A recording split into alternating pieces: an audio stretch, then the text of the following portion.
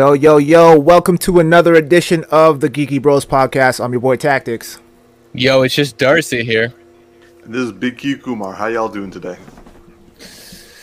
Good. I'm excited. I am prepared for this podcast, which is different. Well, this is a special podcast episode because this is the Geeky Bros Season 1 finale. This is our 52nd. Kind of doesn't really mean anything because we'll be back next week anyway. So. Nah, but it's nice to say. It's like we've done 52 episodes. This being our 52, one a week. It's been a year of the Geeky Bros. So that means something. Yeah. yeah, that's true. It means we're gonna have one hell of an episode. That's what it means. Yes, I like that. All right, awesome. All right. Let's start. Yeah, go ahead, Umar. Go ahead. Yeah. What's on the agenda? In typical fashion. So well on our 52nd episode. Anyway, it's because you're trying to steal my lines, bro. I know. Jumping ahead of the game, bro. Wait. I'm too excited. All right, here we go. So, first item on the agenda, we're going to break from tradition and not do geeky news because, frankly, we got something more important to talk about. Actually, we got quite a few things more important to talk about. And that the first being the Marvel's Loki television series that just dropped on Wednesday on Disney+. Please tell me you both have watched it. Mm-hmm. Of course I watched it, bro. All right. So, I got to ask, what did you guys think of the first episode? Darcy, let's start with you. What did you think? I thought it was really good. It was exciting. It set up a lot. You know, I like that it set up a lot. I wanted action, but I also know like there's a lot that they needed to establish for this show. I was trying to think what their names are. What are the gods' names? Because I keep thinking in my head, New Gods. I'm like, no, that's DC. What are these guys' names? The Timekeepers. The Timekeepers, thank you. Yeah, so like I know like this the whole concept of the Timekeepers and everything like that. Like we got the hint in Endgame with the multiverse and everything, and now we're gonna see this. And we also didn't we see them in an after credit shot a long time ago with Stan Lee? No. Those were the Watchers. Oh, okay, yeah. I just couldn't remember what I was like. I knew they were tall figures, but I couldn't remember what they were.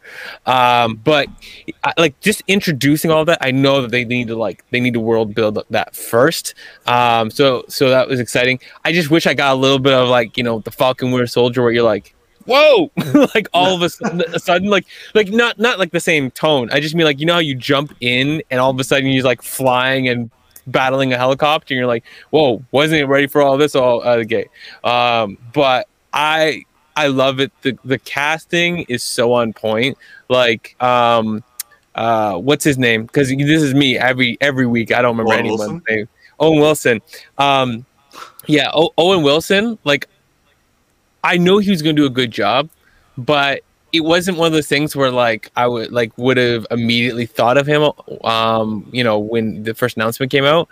But I'm really enjoying the dynamic and what he's bringing to the role. So yeah, I'm excited. I want to see where this show goes. All right. I'm glad to hear it. I'm actually really glad to hear it. How about you, T? What are your thoughts on the first episode of Loki? Honestly, I was a little apprehensive going into this because you know me and my whole thing about villains and whatnot. So I was dragging my feet in the beginning, leading up to watching it, and I actually enjoyed it a lot more than I thought I would. To be honest, yes. I agree with Darcy to a certain extent that I did kind of want like a little bit more right out the gate, but for what they gave me and what they're setting up, like I really enjoyed the banter.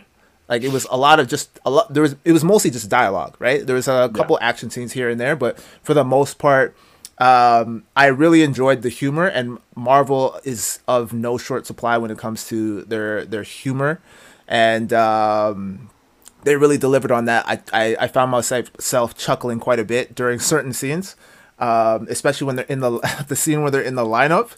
And the guy doesn't have the ticket, and then he just gets vaporized. I was dying at that point. So that's pretty funny.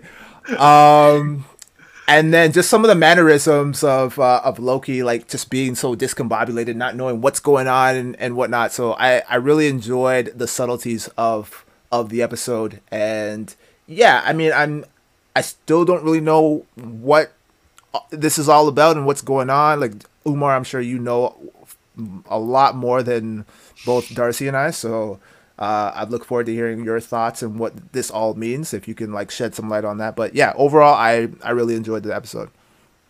All right. Well, I'm super glad to hear that because I fucking love this episode. Like, this was because like you guys both know that like originally Loki was my number one, with like WandaVision being my close second, and like Falcon and Winter Soldier being like a distant third in terms of like what I was looking forward to. But while both those other shows blew my mind away, and I was like, holy shit, this is a lot better than I thought it would be. This, I already had high expectations, and so far with just one episode, we've met them. So like, I'm happy. I'm actually really glad there wasn't a lot of action. I didn't want a lot of action. I wanted to see how they would set up the series, and boy, did they ever. I don't know too much about the Timekeepers and the TVA, to be honest. Like, I know some stuff. Like, I know, for example, like the Timekeepers in the comics, they're kind of like, their whole shtick is that the reason why they're trying to preserve the timeline is to preserve themselves, because they were created at the end of existence.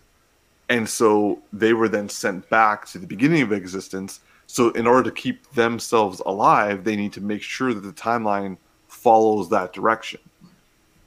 So that's what their deal is. And the TVA is meant to, like, they're basically like worshipped as gods, and everyone is making sure that they don't do anything. Like the first time they were seen, I think, was to like go after the Fantastic Four, because they're like, yo, Fantastic Four, you guys keep messing with timeline. Like, let's put it this way. The TVA, if they were in the DC universe, their public enemy number one would be Barry. Mm-hmm. Barry, they'll be like, yo, we gotta kill that guy. Like, he's ruining every fucking thing. Especially the CW version of him. Yeah. Yeah. Like, Flash would be like the one person they hate the most. But I gotta say, the acting, like what you guys are saying, the acting was on point. The dialogue was great. I love the banter. I love the fact that Loki, being who he is, he's like, yo, I'm not a robot. And then like he's like, what if I didn't know if I was a robot? And I'm like, yeah. And I also love like Tom Hiddleston. He's been playing this guy for 10 years. He's playing it with the like exuberance and excitement of someone who is just started playing the role. But he has all those years of experience of like knowing his character, and he brings it. I am not a big fan of Owen Wilson. I've never been a big fan of Owen Wilson. To be honest, I used to find him kind of like barely tolerable. In this, I'm like, holy shit, he's really good. I love the Minutemen, especially the Minute woman who like hates Loki. I love the Judge, even though it was a short scene, but she seemed really cool. The thing that blew me away, that like I would say, like there are two moments in this episode that really hit hard for me. The first one was when Loki looks into the drawer and finds all these Infinity Stones, and we're seeing that the Infinity Stones are literally nothing. Everything we've seen for the last 10 years, these things are paperweights at best. Kind of hurt. Yeah, it was like, go on. Like it kind of hurt as much as if like it hurt Loki and immediately like changed his tone. It kind of hurt in the way that I was like, yeah, everything. Tony, everything that we just went through, and the thing that they were fighting for, like the dumbest guy at the office doesn't even care about. Yes, and like that's terrifying. Yeah, and I love how he even was trying to like still keep his importance by saying, "Let me talk to them, God to God," and then he suddenly realized like the lowest man in the office is so above him in terms of like what he has in his position. Like, this is his work desk, not even his home. So yeah, like I found that to be really profound. The second thing, and I'm so glad they did it, is when he finds out that his mother is dead. He sees that he had a hand in it, and he sees his father's death. He sees his brother acknowledging him, and it changes this variant almost to the same extent as it did the original Loki. And I fucking love that. I love the scene, how they showed it done. I love the therapy session they had, and I love the after effects. Yeah, for my opinion, great fucking first episode.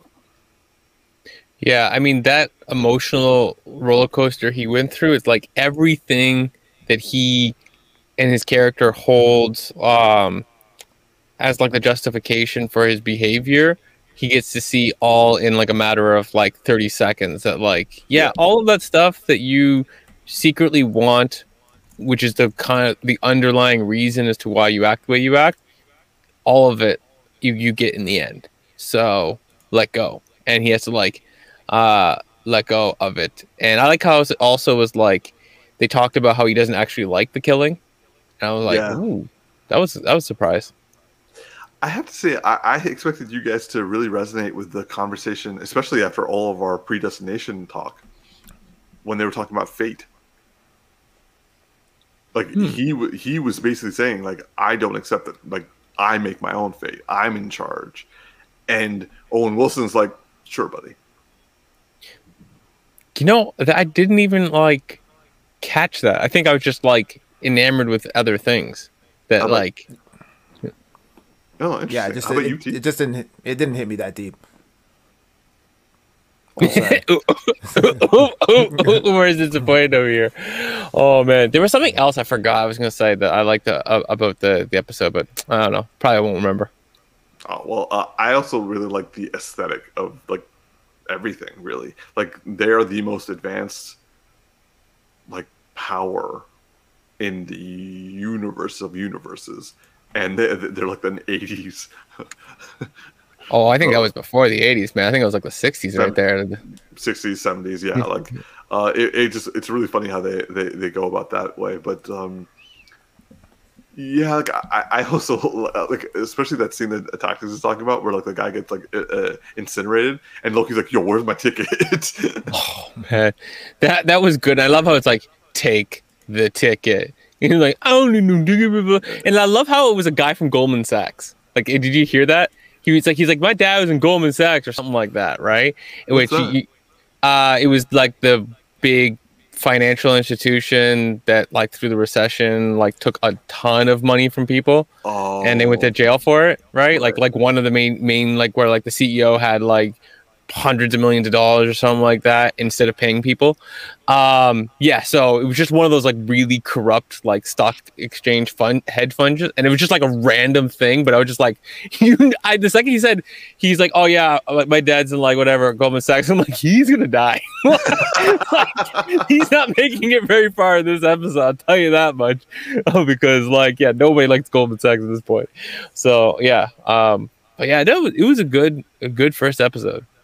So let me ask you this: now that we know that like the Loki is being recruited to hunt down Loki, what predictions do you have in terms of like the evil Loki, ironically, against like the good Loki? I don't know. Like, okay. That's fair. It's so. Like I'm actually kind of curious as to where that variant comes from, right? Mm-hmm. Are they just going to show us something that like we never saw and we would never had the ability to see, like some other random timeline? That's where it comes from. I'd be a little less excited about that. I'd be more excited if they show us a moment in the films that we've seen that we never paid attention to. And that's where that variant comes from. Because I just like, because it's just like the smallest of Easter egg, but like you weren't paying attention. And then like, because everything with Marvel is like, there's always something we didn't see that either they planned for decade ahead or like they just found a way to shoehorn it in. But I remember one thing I was going to say about Tom Hiddleston. I really like the fact that you're saying about his energy is like, that also has to be commended because he has to play a version of the character that was the version from the first year he started. So he has to bring that energy because this character doesn't have any of that longevity. He is literally just after the Avengers beat him. Yeah. Sorry, T. What was your? Do you have any predictions about where this variant / the evil Loki? Any predictions or any thoughts? Nah, it's hard to call for me because I really don't know what's going on in the storyline. I'm invested, but it just seems like it's going to be like it's interesting because it seems like it's going to be like a situation of like trickster against trickster. Who's the better god of mischief in a sense, and like what does that look like in terms of how they fight or how they oppose each other. So I think that'll make for an interesting storyline and some cool action scenes. But yeah, I don't know. So, all right, I guess I thought about this a lot more in terms of our predestination conversation than you guys did. But I had a prediction that I thought was, pretty interesting and unique. And then I went online and found out that a lot of other people had that same thought. So I was like, okay, well, I'm not special in any way. But my prediction is that evil Loki is actually female Loki. Is female Loki? Yeah. Because there's a female Loki? That was a thing. Oh, really? Okay, so in the comics, Loki transitions between male and female because he's a shapeshifter. Okay, cool. I thought I told you guys that. I'm sorry. No, we didn't. I just forgot. That is possible. You do. I do go on a bit of a low-key lectures myself that you guys probably just sleep right through. Facts. That's it. That's Loki. I low-key didn't need that joke. I thought you were gonna say, and I really was hoping I'm glad you didn't say it. I thought it was gonna be, the theory was that this Loki turns into the other Loki and somehow like travels back, and that's how and like that thought settled into my head the second I saw it, but I was like, I don't want to see that. Yeah, like there's no way you can make that as strong as predestination, and I think it's too easy that people will guess it. That's why I'd rather there be a variant that comes from something we didn't see in one of the films. Like we didn't notice. Even if it is the female Loki, that like maybe there's something there. But interesting. I feel like the female Loki is possible because they didn't actually reveal Loki at the end, like the evil Loki anyway. It was like in the shadows, so it's like, well, what are you hiding? If we already know that evil Loki is a thing, then why can't we see them? Yeah. Why they keeping that so hush hush? That's kind of where I was going with that. Yeah, because they end up telling us right away at the end of the thing, exactly. So it's not like that they're holding on to that reveal that like, oh, it's yourself. Look in the mirror. So, yeah. I wasn't a fan. Well, they referenced Mephisto again, and I'm like, no, I'm not gonna fall for it this time. It's not Mephisto. You guys will never give me Mephisto. Oh, the amount of Mephisto like theories are gonna go up for this whole season. Oh no, he's coming. XYZ reason. Let me pull out the thesis. Okay, bam. Let's talk about it. And then there's no Mephisto. It's like, yeah, take that manifesto and just shove it. Yeah, that was Tactic's name for him, right? Manifesto. I love that name. I'm just like, that's right. Yeah. All right. So, any last comments before we move on, bros? I'm good. All right. So, our next topic is something I have been dying to both watch and also talk about on the show. It is the Demon Slayer movie, the Mugen. I think it's called Mugen Train. So I finally saw it, like, I think a week and a half ago, 2 weeks ago, and I'm, God almighty, Tactics, please tell me you watched it. Yo, can I be real with you guys?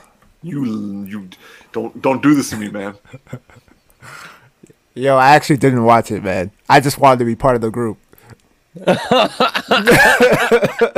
But y'all can still talk about it. Y'all can still talk about it, but I haven't watched it yet. I don't even know who this person is that I just put up on the screen.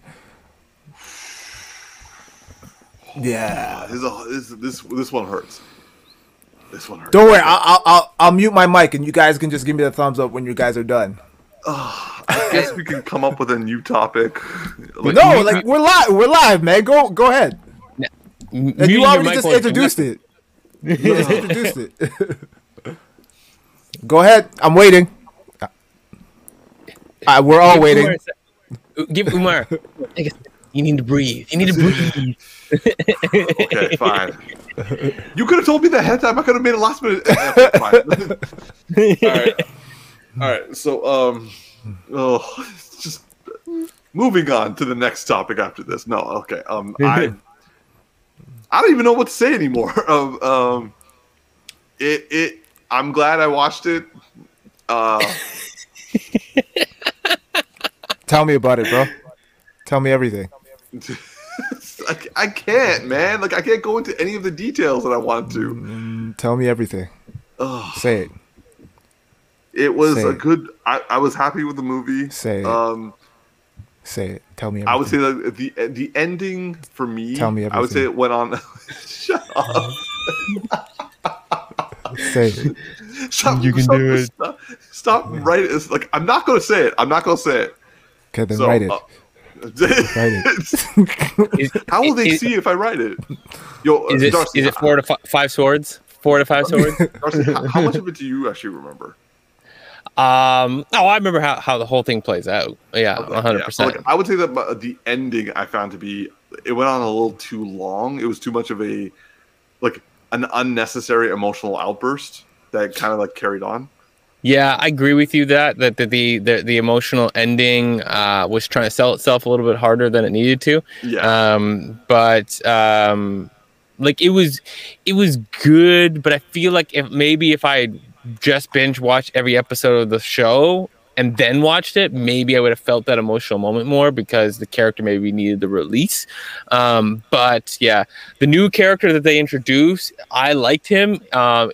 He was exactly what he was supposed to be. He's a very weird and dry character, but he's got like a Naruto will. Like he's just he comes off like he comes across as Naruto, actually. Like that's honestly the character I thought. He comes across as Naruto, but he also comes across as an individual who can't read social cues, right? Like whatever kind of like state of a person you would label that as. So he reads as somebody who doesn't understand social cues for the most part, and that made him very interesting because. Yeah, like I just enjoyed what he brought to it, and it was a really nice. So for tactics, I won't get into details, but the guy that you see is one of those like like with those top level demon slayers, and to see what he can do really shows you a lot. And I get the feeling that he's at most mid tier in the group. I would say he's among the top. One. Okay. Like he's the more respected one. But like, yeah, like he the guy in the middle, Renjiko, he's a Hashira who's very well respected among the Hashiras, and also he is not as much of an asshole as the other ones are. But at the same time, he is someone who is very, very dedicated to the elimination of demons. Yeah, I like what he brought, and considering how the movie plays out and everything that happens in there, it really sets up a lot for what's to come, what the other Hashira are capable of, and really what the evil side of this world, the demons, are capable of. Like they fight a really qualified demon, and then they fight another one that is just like scary to all degree. And it really, the thing I liked most about it is how much it was like, oh crap, what we're about to get into next is going to be very intense when we get this next season. Like I'm worried for the Demon Slayer side of this fight. Yeah, like I completely agree with that, because like this was not just showing us what the Demon Slayer / the Hashiras are capable of. It's showing how the war looks. Why the Demon Slayers aren't doing well, because among the best of them was you get to see just the difference in power level between what Tanjiro, Inosuke, and Zensu, what their abilities are like, and then you see Ranjiko being at such a level that they can barely watch his movements when he's going in full strength. And then you see him go up against like an upper number. And I'm not going to say any more than that, but like seeing the two, basically the top tiers of both organizations going at each other, and you're seeing the difference that like Rui was like the big bad for us, and the rest of the spiders, they were a very difficult thing, and now you see why the Hashiras took him out so easily. You know what I think that Mugen Train, I'm probably saying that wrong, why it's so popular and what it did in the middle of Demon Slayer, it is the pain saga or the pain battle of Naruto, or the Frieza battle in Dragon Ball Z. It is that moment where all of the sudden, but it's more like pain because it's like an overwhelming force, which was one guy who took on the whole Leaf Village and like annihilated them by himself, and you're like, that's how powerful the bad side is. Oh shit, like what are we gonna do now? Right, like this is just this one dude of a team of 12, like like not good. And so it's that pivotal moment, and then it's like, and then it puts our main character like Naruto up against that. Now in the Pain Saga, Naruto is like way further ahead than this guy, than our main dude in Demon Slayer is. Yeah, Tanjiro has a long way to go. Yeah, a long way, but it puts the stakes of like, so wait, that's what we're up against. Oh, okay. Yeah, like when if you thought that like Tanjiro was doing good in season 1, you find out that it's like, yeah, bro, you might got to level 9,000, but you going up against 9 million. So, yeah, 100%, that's true. And I also like love that like he finished season 1 literally by completing that intense training. And he was kind of viewed to be like the top one out of the 3 of them, and it means jack all. It literally means jack all. But by the way, now I don't want to say the details of this, but one thing I thought was really interesting is Tanjiro shows the ability to go into different, I don't think we call them elements, but different powers within this, and maybe that's why his sword is the way that it is. He looks like he's going to be like, this is gonna be a bad comparison, but he's gonna be like Avatar in a way, like the ability to do multiple things that other people aren't able to do. I see what you mean. Like, they kind of already alluded to it in when he was facing Rui. Like, he went from like a water style fighting to a fire style fighting. I forgot they showed that before. Yeah, like spoiler warning, he does it again.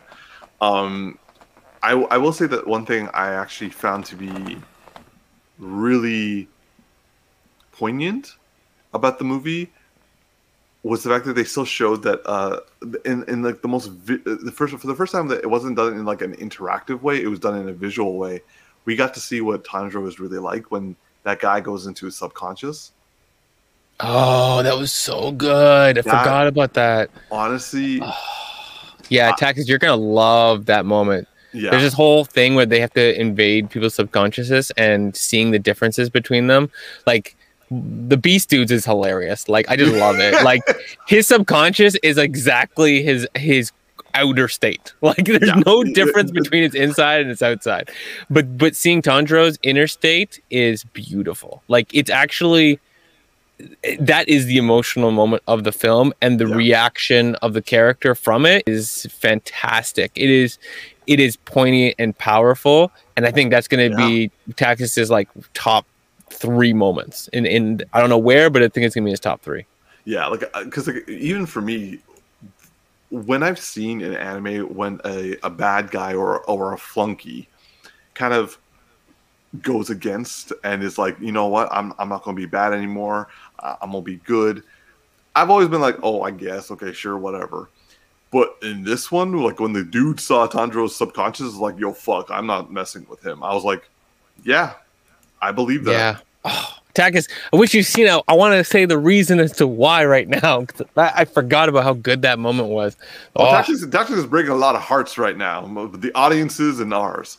Yeah, absolutely. You know what though? I guess season 2, we're gonna have to come back and talk about this. Yes, agreed. Anyway, Tactics, do you have anything to say for yourself? Those pictures, though, right? Yo, show your face. Show your shame. Yeah, those are some good ass pictures, though. All right, cool. Thank you, Vanna. Yeah. All right, moving on. Before I get even more disheartened about what happened, we're moving into discussing Superman and Lois episode 8. Now, Tactics, I swear to God, if you did not watch this episode, can I be honest with you guys? Oh, fuck you. If you didn't watch it, we gonna skip to the next one because I'm down for that. I watched it. Oh, there it is. There it is. There it is.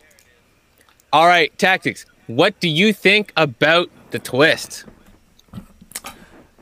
Wait, was the twist in this one? There's a twist. I thought it was in.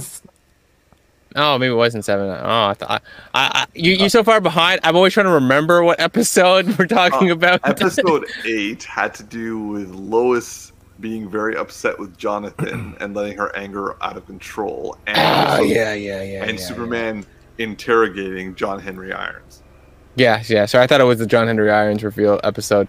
No, I'm up at 9 right now, so that's why I always have to remember where we're at because I'm thinking of the current stuff. Okay. Yeah, you're gonna have to send me that afterwards. But I love this episode, man. Like the show just keeps getting better and better. I really enjoyed the crazy ass dialogue between Lois and Jonathan when she just reamed into him, rightfully so. I mean, it was a little intense. Even I was like, damn, I didn't know she had it in her, a little fireball and shit. But it was real. It was real. Yeah. Especially. Not just that moment, but the moment after when they kind of reconciled and she explained where all of that anger came from. And then they had that moment. I shed a tear. I'm not going to lie. I shed a couple tears.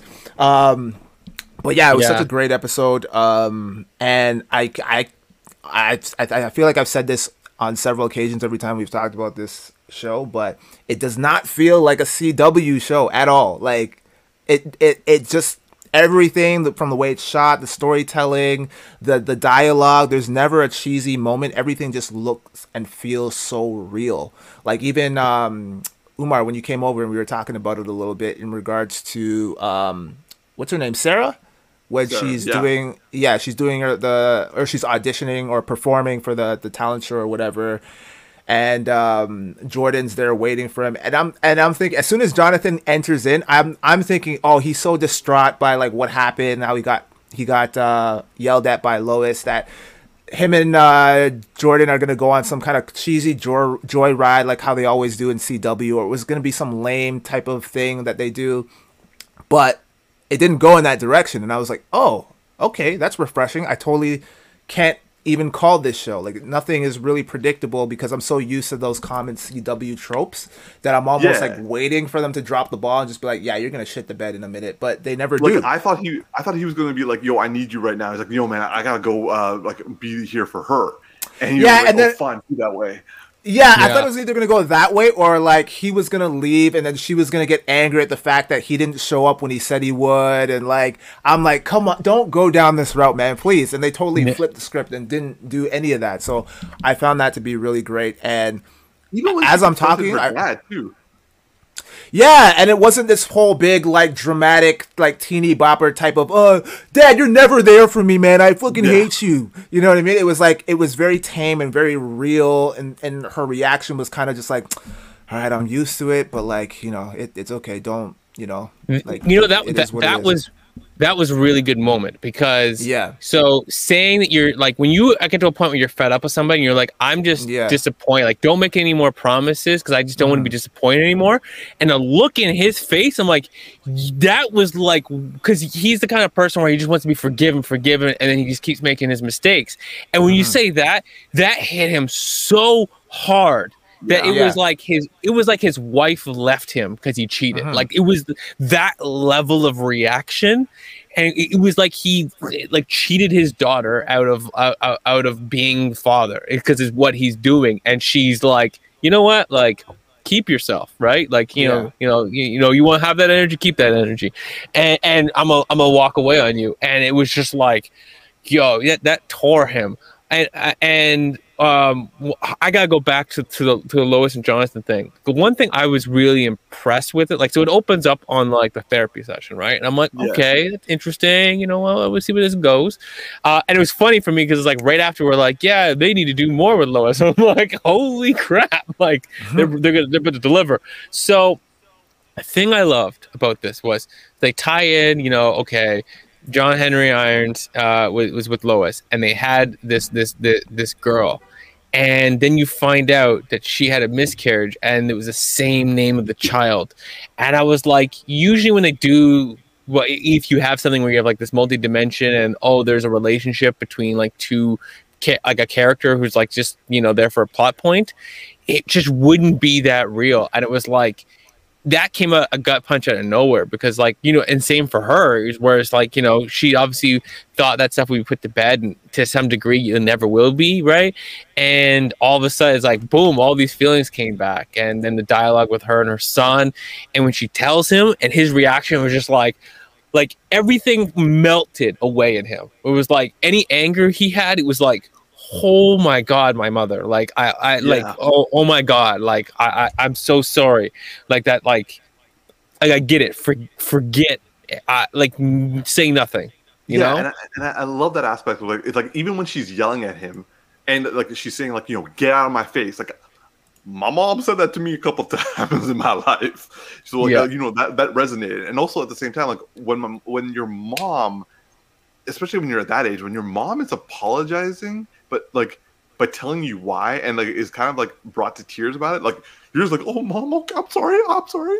So like I could really resonate with that, but also it was really nice to have that conversation, and also kind of like what you guys are saying, the resonance of the fact that a miscarriage child who it triggered her. This was something that she didn't take like proper time for. In fact, like it kind of reminded me of my conversations with you tactics. Like when I'm talking about like, yo man, like I've had a really shitty time, but I should be over it by now. Like I took a couple of days, I should be fine. Similar to what Lois was saying, and you always tell me, it's like, bro, you need to like kind of go with your speed and go with what you can handle, and you can't like think your way out of it. And it's kind of like what Lois was doing. Like she's like, yeah, I took my vacation days, I took my sick days. You know, I came and saw you. You know, I did all the right things. Why am I still grieving? And it's like, well, you're still grieving. It's kind of like just on that front. And like, I also really love that Clark didn't make it about himself. He made it about his wife. He was like, you know, first of all, he did this stereotypical like a scared husband thing. He's like, yo, you okay? Yeah, I won't say no to that. And then also he's like, look, yeah, that was a great line. Yeah, I'm gonna say no to that. Yeah, yeah, and then also like, then he's like, look, if you need to go talk to someone, I want to be here for you, but like, if you need to talk to someone else, maybe you should. And you know, having a completely supportive husband who's not trying to make it about himself, and also who, like, granted, he was being a little overprotective, and I like the fact that his father-in-law was like, can you please bring my daughter in and let her do what she does best? Because like both of us are out of our leagues with this guy. And I like the fact that they actually gave Lois, like for the first time, it is Superman and Lois. It happened in this episode. And so I'm glad that it happened. And like, fuck, I got misty-eyed twice in that episode. Yeah, it's like a film anyways. Yeah, no, it was a great episode. Also, I didn't really see it as like as you said that it was like overprotective. I saw it more as he's a little bit not jealous is maybe not the right word, but like when you find out that there's a guy from another universe that wifed up your wife. Like, you don't really want to have them in the same room together right off the bat. You know what I mean? It's like, I don't care if I am Superman, yo. Like, she's dipping in the chocolate. Like I don't know if I don't want like a reimagining of this or anything like that, right? So I don't know, man. He's like, I don't think we've ever been in this situation where I've met the husband of your like otherworldly self, and they had a child together that you and I had miscarriage. Like, this is brand new territory for us. Yeah, that's a tough room to be in. I'm just saying. One of my favorite scenes of all time in this show was when John Henry's is like getting into the RV and Lois is coming out to talk to him, and the Superman's just like, whoa, hits the ground, and I was like, you came down a lot harder than you normally do. Like, you making a statement. You're like, don't you forget, I'm Superman, okay? Oh, I'm sorry, I didn't do that landing correctly. I guess I'm too strong. Yeah, like you gonna talk to my woman without me around? Nah, I heard you. I might have been up on Everest saving somebody, but I don't worry, I'll be here in a heartbeat. I actually, so another thing about CW that this show is not doing is, like, for example, when Jonathan gets trapped in there, he gets trapped in there because he's being a dumbass kid, straight up. Mm-hmm. I like the fact that when Lois comes to save him, she doesn't do things that you're like, why didn't you just do this right off the bat? Her first instinct is to go, I'm Lois Lane. I authorize him. He's my son. That makes sense. And then immediately when that didn't work, she didn't waste she didn't start wasting her time banging on the door. She pulls out the signal and starts screaming for her husband, knowing he can hear her once the signal goes off, and gives him the full lowdown while he's super speeding to them. That is proper time management in a crisis. Yeah. You know, I didn't even think about it to that degree. Like, I know she said it, but I didn't think about it. And it's like, yeah, while he's super speeding, he can hear, he knows how to focus like deeply into something. And the second it's heard, his focus is going to be heightened anyways. Yeah, like all the details. By the time he arrives, it's like he's 3 inches from the left quadrant of the side of the vehicle. Like, it's pretty much at that point. He's like, yeah, got it. Well, like, how many times in any CW show you're like for Flash? I think Flash is like the guiltiest when it comes to this. It's like, why didn't you just do that, Barry? Or why didn't you just super speed that, Barry? Like, literally, when everyone's not moving, how are you getting surprised by everything? So the fact that this show was like, no, like Lois Lane utilized every advantage to her to save her son, and then she like hugs him, and then it's like, I'm gonna yell at you now.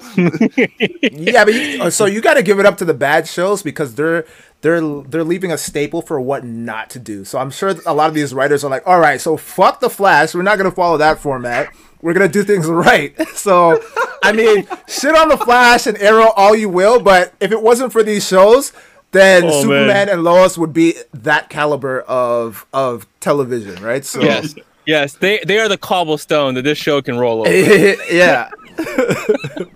Just lay the pavement. We just go drive right over you. That sounds good. But by the way, when you were talking about the brothers in the gym, the exact feeling that you have, the worry you have, is that you're like, every time you see a gym in a CW show, it's like, don't pull a One Tree Hill. Don't pull a One Tree Hill. It's like that.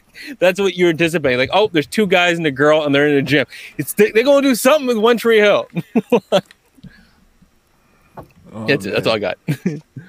I actually like going back to what you were saying, Tactics, about like that moment. I actually like that when like for Sarah's concert, like Jordan brings flowers. Clearly, he's still into her, and Jonathan's like, bro, you're in the friend zone. Like, you willingly went into the friend zone.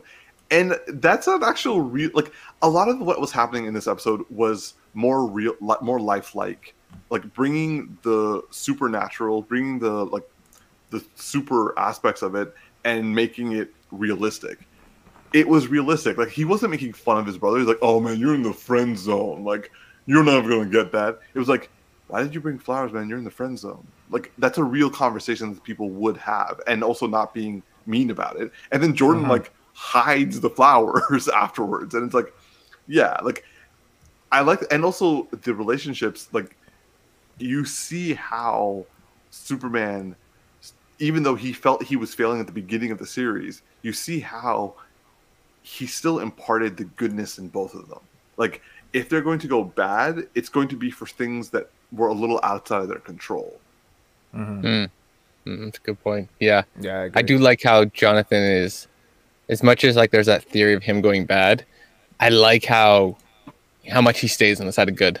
So there was one comment that worried me, and I hope I'm reading into it, but when he stands up to his dad and is like, "You and Jordan are essentially weapons," that one line kind of, I know it's never going to happen, but it kind of gave me like the first step in his direction to going into like a Lex Luthor character. Interesting, yeah. But there is a Lex Luthor, so I feel like that could be a deterrent. Lex Luthor like. Yeah. No, I don't mean the same character. I just mean like, as in like, to keep him on the side of good. His dad already fought a character who thought the same way. Yeah.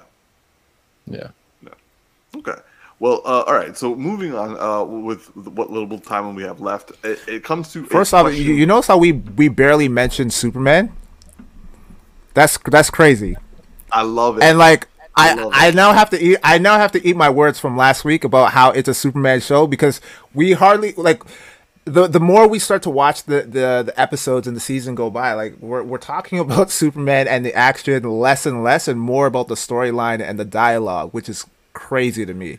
I never thought I would say that. Especially coming from a CW show, like this is more like HBO Max. But no, I hear you, T.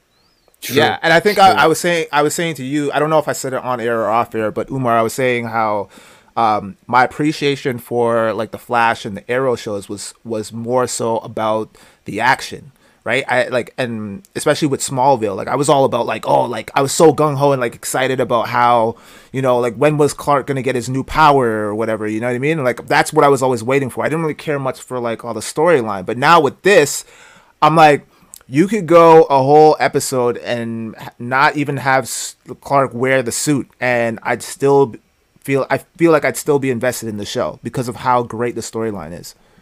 And that's what I'm saying. Like, this is why I feel that Zack Snyder, like, he really missed an opportunity. It's not about having gods among people and people freaking out about the gods. It's about a person having godlike powers but still being human.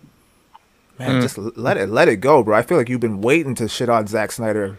I know. Every time I can, I'm going to punch him in the face. I'm like, yo, this has nothing to do with Zack Snyder, man. Umar, like, you might have reach, but Zack Snyder works out, so just chill. Yo, that comment he said about like the 300 crew, I'm like, oh, yo, I can't take Zack Snyder. But my final comment before we move on is that I'm glad that they finally have started doing Superman and Lois Lane equally, and I want this to continue. I want it took 8 episodes, but we got there, and now keep it. Yes, please keep it. Yeah. Agreed. Okay, so now moving on to our final topic for tonight. I asked my bros a question.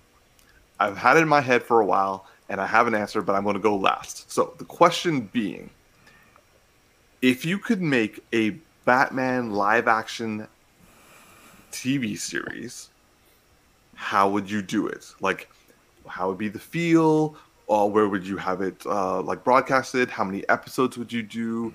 What kind of direction of the series of like the story would you take? What period in Batman's life? Anything like that. So I ask you both. Texas, let's start with you because you didn't talk at all during. Nah, actually, because I'm the show producer and Darcy just sent me a crazy amount of picks. I'm like, I've been dying to hear his thing all day. So okay. So Darcy. Wow. Okay. I only sent you 3 picks, but still, I sent you picks. Like, yeah, you're more prepared than I am, bro. I just have it all up in here, but this guy came with notes and everything, so I got to hear this. All right. I'll jump off. Now, I didn't get down to like number of episodes and to that level of detail. I have the tone of what I want, and I have like a particular villain that I would like to see, and an example of like the villainy that I want. Okay, so I want the show to be both, and this is kind of, it's somewhat similar, you'll find, to potentially what the Batman would be like the movie, but a bit different.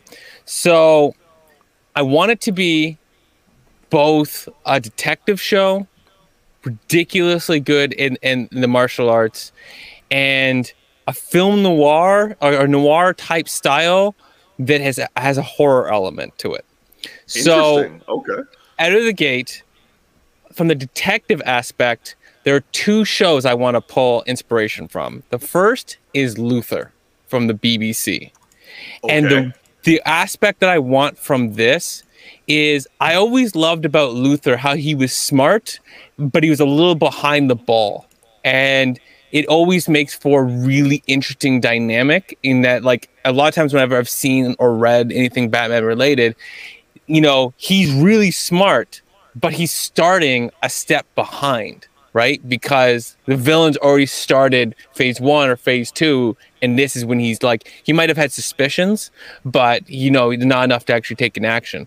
And there's something about the tonality of how they do stuff in Luther that I just like, and I wanted to pull from. The second one, and this is from the villainy aspect, is Moriarty from Sherlock's BBC. And specifically, the kind of character I'd want to see that be is the Riddler. And I would love to see like a Hush level kind of a Riddler, where, is it Hush I'm thinking of? Yeah, Hush is the one where the Riddler ends up being the one at the end that orchestrated everything. Yeah. Where I want to see the Riddler be like Moriarty, because I love how it's like, one, there's like a riddle aspect to what he does in the show, but there is a level of just like this genius level playing, and that kind of person where he's eccentric and he's really well thought out and really strategic. I would love to see the Riddler rise to that occasion. In terms of the fight style, I want to have a mix between Daredevil and the Punisher. And specifically, it's the realistic hand-to-hand combat with the brutality that you see sometimes. So you see the brutality in the Punisher, but for the Daredevil, I love the oneer, like that. Like, everyone loves the oneer, like that, a big hallway shot where it's just super brutal. So I want to see Batman do that. Now, there's three in this film noir vibe that I want to talk about. I'm going to describe 3 different types of camera angles that I want to see incorporated into my style of this show that I think would be really powerful, and I don't think I've ever really seen properly. Yeah, there's that fight. So the first one is there's gonna be a mix of 2 types of fight stuff, right? Sometimes you'll be fighting something fantastical and it's kind of cool, and maybe we'll do edits, but I want to see more like hold off shots where you see the stunt people do work for a minute. I hate when we have like boom, edit, punch, edit, punch, edit, punch, edit. I want to see that like long shot, you know, give me like a wide angle and let me just see Batman like fight 3 or 4 like henchmen from like a long shot, and just him taking them out, and it's like a silhouette of them getting their ass whooped, and you just get to see the stunt people's work. So I want to see that in the fights. Sometimes it would be great, you know, if maybe you're fighting like I don't want to like take, even though I want the gritty realistic, I still want like the supernatural. So if you're fighting somebody like you know, the crocodile or something, and you gotta like, you know, do something with a little bit more editing because of the CGI, cool for that. But I want a lot of henchman stuff to be like, you know, we actually see the fighting. Now, there's 2 kinds of other shots that are really important to me. When we see him fight henchmen and he is introduced, I don't want to see Batman's POV. I want to see the henchman's POV. I have this idea in my head of a henchman walking down like an alleyway and it's dark, and you get a shot where it's like following him, and then you get this like look, and he's looking over his shoulder, and all you see is Batman giant cape, it has a silhouette shooting upwards, and a guy just going, ah! and getting pulled upwards. Kind of And like that's how Batman Begins.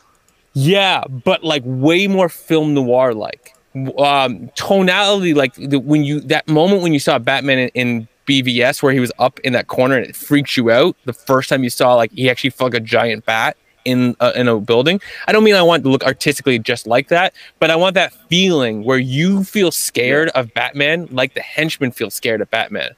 So yeah, like when you get these introductions and it's just like you're seeing it from their perspective, and that's to also articulate how menacing Batman really is. But when you get Batman either doing something detective like, or he's facing up against a villain who's stronger than him or is more prepared, I want to see it from Batman's POV. I want to see, like, if Batman's doing detective stuff, I want to almost feel like I'm a birdie on his shoulder watching him make his decisions, getting really tight and intimate with it.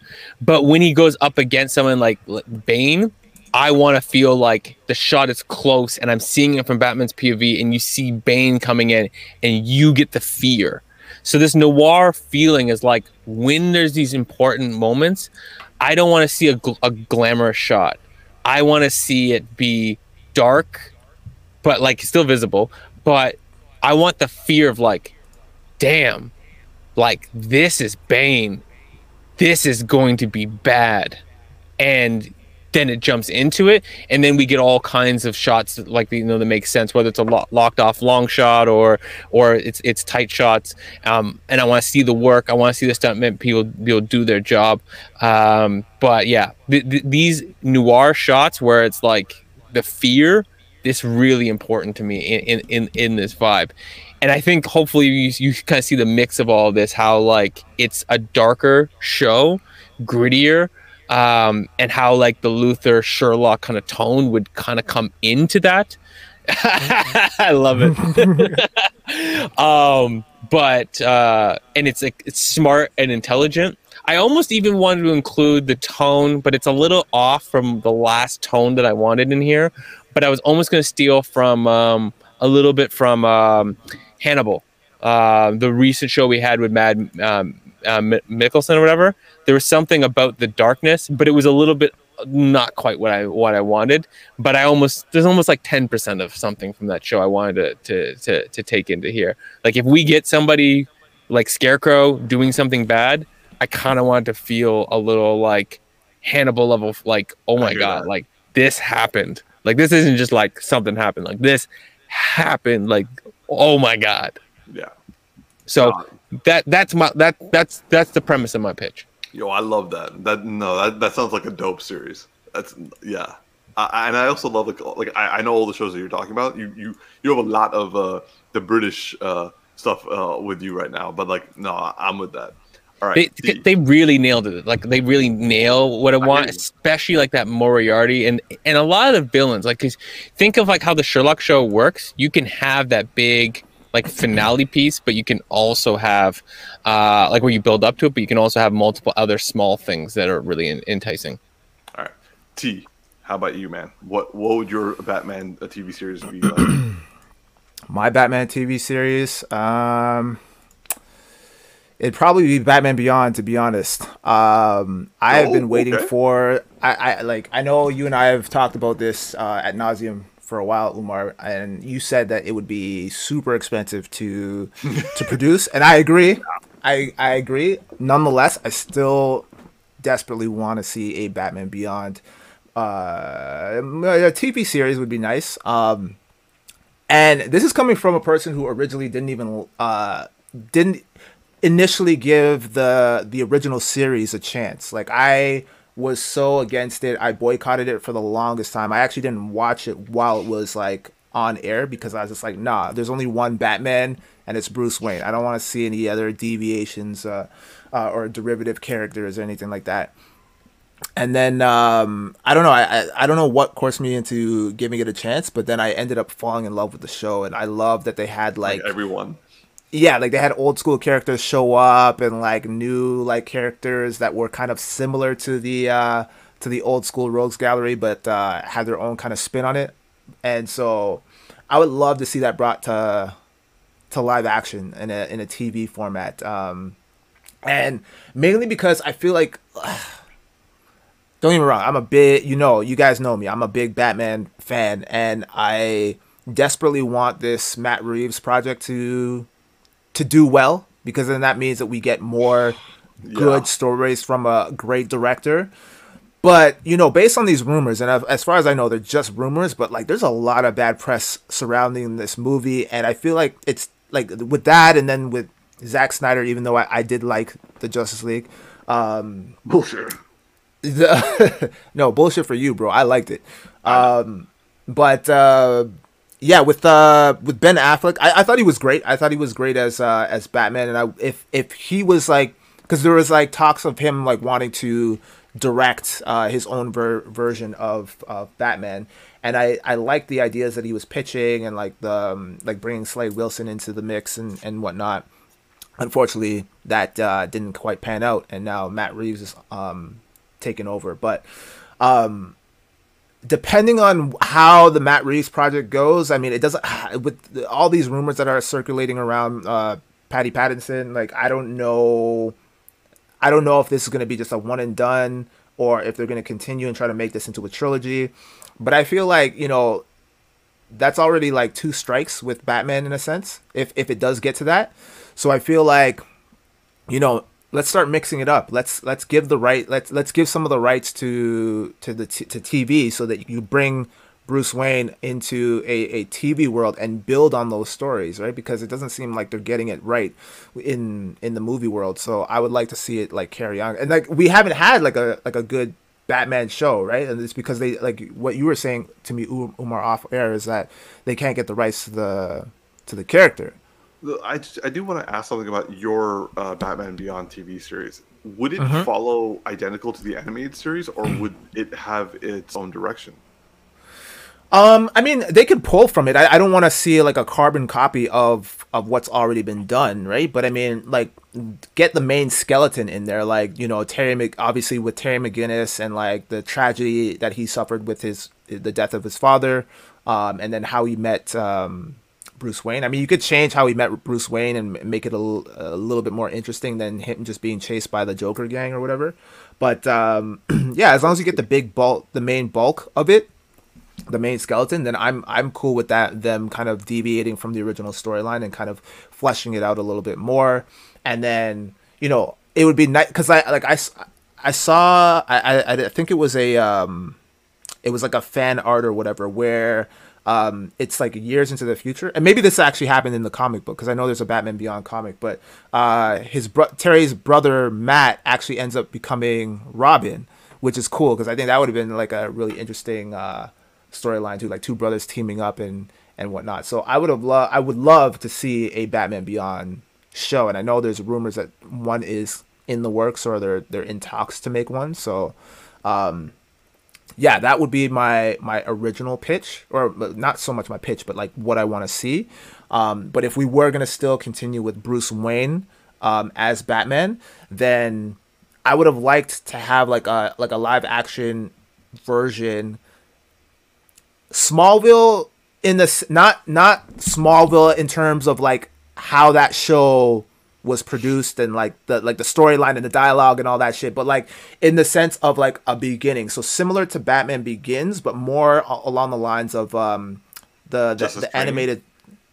Yeah, but like how they did the Gotham Knight it was like a 6-part, like six different storylines or whatever, different animations in one, kind of like Gotham Knights. Yeah, it's kind of like the Animatrix that they did with the Matrix series. I would want something like that, where it's like it's leading up to Bruce Wayne becoming Batman, but still doing Batman type shit. So I feel like that's what Gotham, the TV series, was originally going to be, and then they realized that they fucked up by focusing only on James Gordon. So they tried to fast track everything and be like, oh, okay, well, we'll just bring Bruce Wayne into his Batman character early in his life, and it just didn't make any sense. And it's just like, well, why are all these characters showing up now? And like, that show was a mess, right? So I would like to see something along those lines, or maybe like similar to how they're doing, how they did Arrow, where it was like flashbacks, where like you had him in present day, kind of in his, it could be present day where he's like in his year one of being Batman, but then you have flashbacks to like certain things that he learned that are relevant to the present problems that he's facing currently, or something like that. I don't know. I hate flashbacks, especially because of Arrow. I just can't stand them. Like I didn't mind them in Batman Begins. When they had, did they have them in that? I feel like they had a couple. Yeah, they did. I just can't stand it. For me, it just feels like lazy, like writing, like half the time. So I agree to an extent about Arrow, because I think they kind of the concept was good in the first season. Like I actually didn't mind the flashbacks in season 1, but like it became such a common trope in the series, and I guess it could run the risk of becoming the same thing in this Batman iteration. But like it that just became like its shtick, and then they just kind of got lost in the sauce. And I agree, it did become very lazy in the sense of like, oh, let's do a flashback to explain why, you know, Oliver is doing this stupid shit in the present day, right? And it was just a common thing. Random flashbacks, random flashbacks don't work. Like you shouldn't be doing it like that. Like the flashbacks should be into the story, and also it's like you're doing 2 timelines at one time, and that they just happen to coincide with what's going on. Yeah. And I don't like, so one thing that annoyed me about Smallville was like the whole Freak of the Week type of thing, where it was like every episode was catered to like the villain of that episode, and then it was like a one and done, and it just never progressed from there. I like so for example with with Invincible, the animated show, like it didn't feel like that. It didn't feel like every episode was like a completely different thing, right? Like they had different elements, but all those elements kind of pushed the story forward, as opposed to it just being one isolated thing.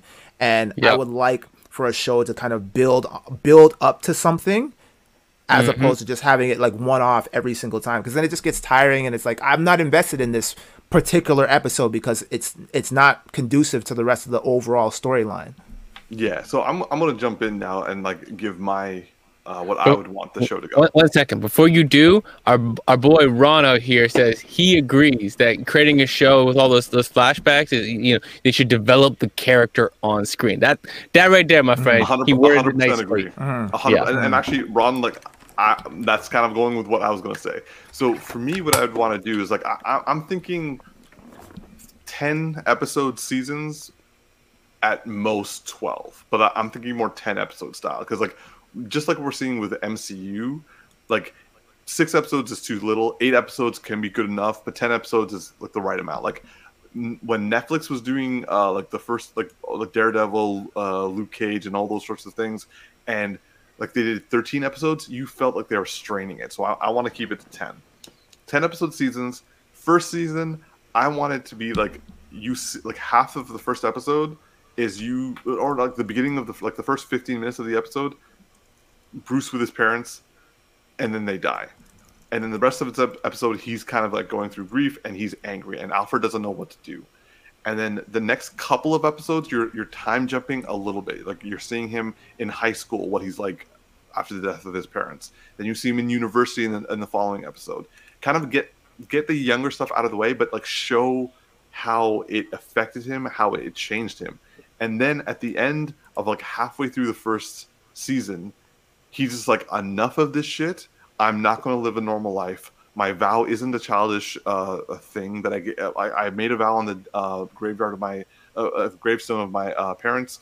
It's not a childish thing. I'm going to do this. And Alfred being like, okay, how you want to do this? And then the second half of the first season is him going to France, going to Tibet, going to India, like just like doing all these things to learn. And second season kind of takes off with him finding someone like Henry Ducard to train him how to become a detective, like a real detective. And the first half of season 2, him realizing he's got a lot to learn, and he's learning it. And then when the season when half season is over and he separates from Ducard, he goes and starts doing magic and like escape artistry and that sort of stuff, and then goes to Japan and Japan is like the last arc of season 2. So like he's learning how to be a ninja. He's learning how, like, he gets involved in like a ninja fight, stuff like that, like, or him like just taking things on. Like, that's what show the progression of him becoming Batman, where like everyone's like, oh, where's he in his journey now? Oh, he's learning how to be a detective. Awesome. Oh, he's learning how to fight.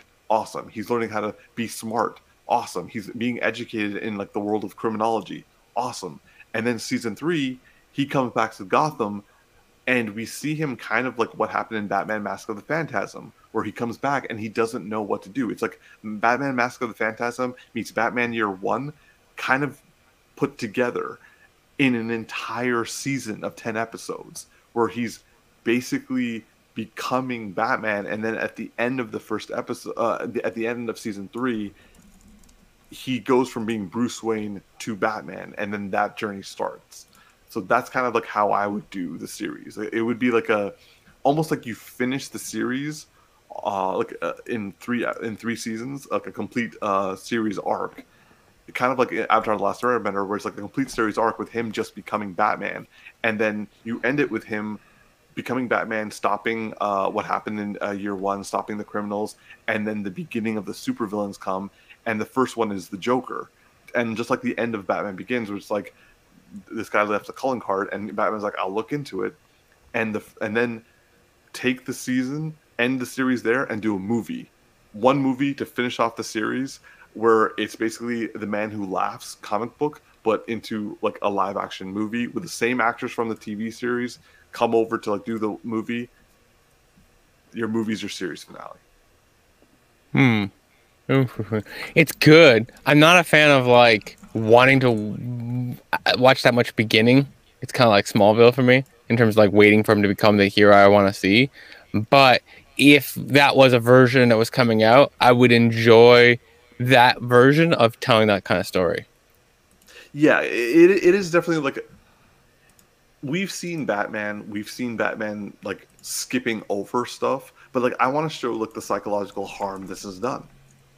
I want to show that like he's literally rejecting living a normal life. And then I also want to see him like learning things that we know he will do, and also kind of struggling, but then like getting to it, and then like becoming the better version, and then moving on. And so like you would only have a Bruce Wayne that's not the main actor Bruce Wayne for like the first half of the first season, or maybe even less than that. But then the Bruce Wayne is going to, but you'll have traveled with him, and you'll understand that like he's just this obsessed, and kind of seeing how Alfred is doing what he can to like help him. And then at the same time, it's like he is someone who is, but not like belaboring on the point of like, you should live a normal life. Why can't you live a normal life? It's like, no, you've decided not to live a normal life. That's okay. You've decided to learn all these things. Let's learn them. And you're putting yourself in danger. But like, just like people who want to become cops or want to become FBI agents or want to go into the military, it's like, this is the life you've chosen. This is what fulfills you. Let's do it. It's dope. What do you think, so, Tak? I mean, I like it. It does sound like we're pulling from a lot of existing properties. So I mean, as long as we can kind of keep it original, like create some like new ideas, take certain liberties, but not too much to the point where it changes the overall scope of Batman and what he represents. I think I agree with you. I don't mind going back and seeing the progression that leads up to Batman. But this is why I originally said I said it's I talked about flashbacks is because I like if we have to wait multiple seasons just to see him become like Batman, then I mean,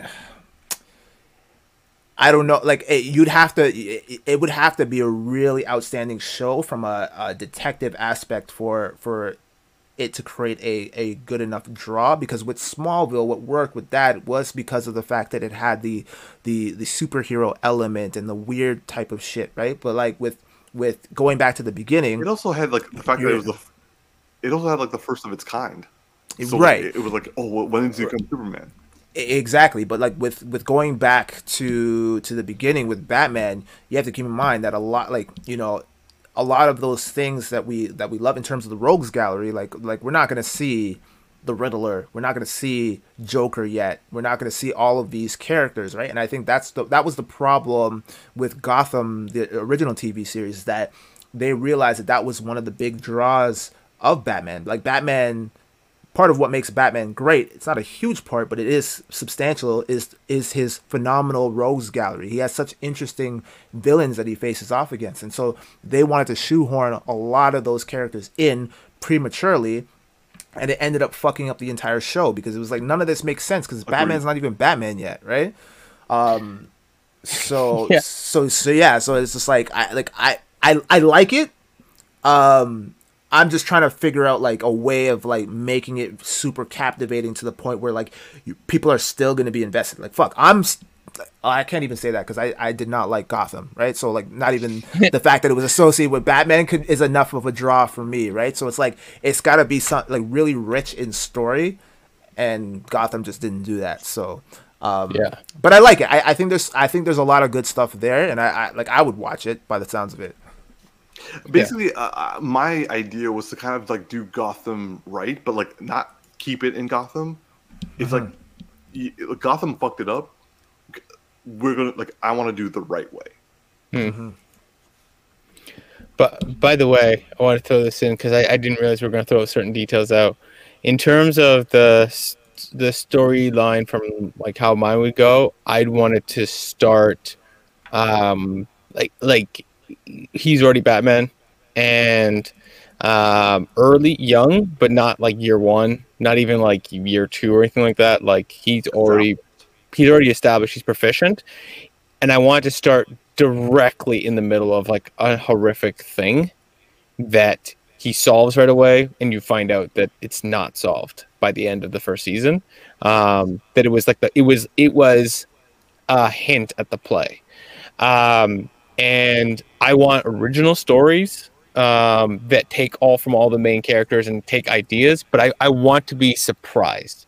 I don't want to be like, they didn't do Hush right. I want them to take like the Riddler and take elements and surprise me with something. And I don't gonna say what percentage or draw that is. But I definitely want to see very proficient Batman stuff, and I don't know if how like, I think that you're right about the 10 episodes though. 10, 12 episodes would be fantastic. I don't know how many seasons it would be, if it has a specific like beginning to end arc, or you know, you just have to find a good place to end. But I definitely want to just see really smart and intertwined use of the villains, so that way there's always like, I would like, one of the ideas I had would be like, I would love, let's say it was 3 seasons, that the actual Riddler villain, you didn't actually find out until the end of the 3rd season, that like the first 2 seasons, the big bads that were orchestrating everything were being orchestrated by the Riddler at the end of the 3rd season. So it was such a big play that it took 3 seasons to find out who the real villain was the whole time, and it wasn't even obvious until you get there. But you have fantastic villains orchestrating over those two seasons that make you like, man, oh, that villain was so good. Oh, he was so smart. And then at the end of that 3rd season, you're like, damn, they were being manipulated by this guy. Oh shit. Right. That's kind of how I want to see and envision things. Sounds good. All right. Well, we got some, hell, we should be going to studios at this point. Like, we got some great ideas. Yeah. Let's put them together. Let's make one show out of all 3. No, I'm just kidding. Yeah. It's gonna be one of those 10-year-long series where we start from the beginning and end. Like, we go from like the beginning, middle, and then Batman Beyond. True. Yeah, I mean, that would be dope. That would be dope. All right, well, I guess we have completed our season finale. And well, we got one more comment. We got one more comment by Ron there. Oh, I'm afraid of let's see. I kind of want to also see a new big and bad along with the other villains we know, but something as a surprise. Interesting. Which Yeah. makes sense because, like, honestly, Hush was like a brand new villain that came out when Hush was released, and like his rogue, like an addition to the Rogues Gallery, because the Batman animated series added in Harley Quinn, and look what happened with that. Yeah, that's true. Yeah. Yo, Ron, that's a good call. That's a good call. Yeah, I definitely would be game for something new, and you could either go the route of like something big and crazy, but I also wouldn't mind something that's like a character who just looks like a normal guy, and he's just something, like he's just something crazy, and surprises you by whatever point that needs to surprise you, but it just you're so focused on everything that you already know that this guy's just constantly in there, and you don't even know how bad he is, Yeah, I agree. I want to see somewhat of a misdirect similar to what they did with Superman and Lois and John Henry, right? Like where you didn't see it coming and they literally just like laid it out for you, like this guy's Lex Luthor, and you're like, okay, I guess we accept it. And it's like, nope, this guy's not Lex Luthor. We're like, oh, okay, interesting. So I would love to see something like that. Ron came up with a good thing. Tactics, you're not going to get this reference, but basically Littlefinger from Game of Thrones pulling the strings. If they made like a Littlefinger type of villain who's like playing like a politician, yo, Ron, that's a respect. Yes, respect on that one. That's fantastic for like reference. Yeah. Oh my gosh. What is the role Littlefinger and the eunuch have? Like they both have like a similar role. Well, the Littlefinger was originally the master of coin, so he was basically the bank of the king, and but they're like right hand men to like kings and queens, basically. They're part of the small council, like the king's council, essentially. So they were direct advisors to the king. Yeah, and all these advisors always have like their specialty. They have like their people. They call them like little birds or something like that. They have their people out in the kingdoms that tell them all their secrets. That was the eunuch. Those were the eunuch had the birds, but I just mean to the point that they all had their connections and they were always utilizing their connections. And sometimes they were just utilizing them to have information and be important. But this guy was actually manipulating people to a degree that like no one really saw coming, and he was actually one of the most important characters in the show up until his timely demise that was so needed at the time. No, thank you, Ron. This is like straight up great suggestions. Yeah, I would love to see a Littlefinger version in the Batman universe. Yeah. All right. Hi, yo. we're ending off on a good note. Thank you, Ron, and thank you all for watching. I'm not gonna steal Tactics of Thunder. Oh, I thought you had more to say. You seemed like you were on a roll there. All right, so is that how we're ending this? Or are we just gonna like? It's consistent with how we started. Fair enough. All right, I'm your boy Tactics. Yo, it's just Darcy here. And this is Big Geek Umar. Please like and subscribe and comment, and see you in our new 52. Woo, we called it.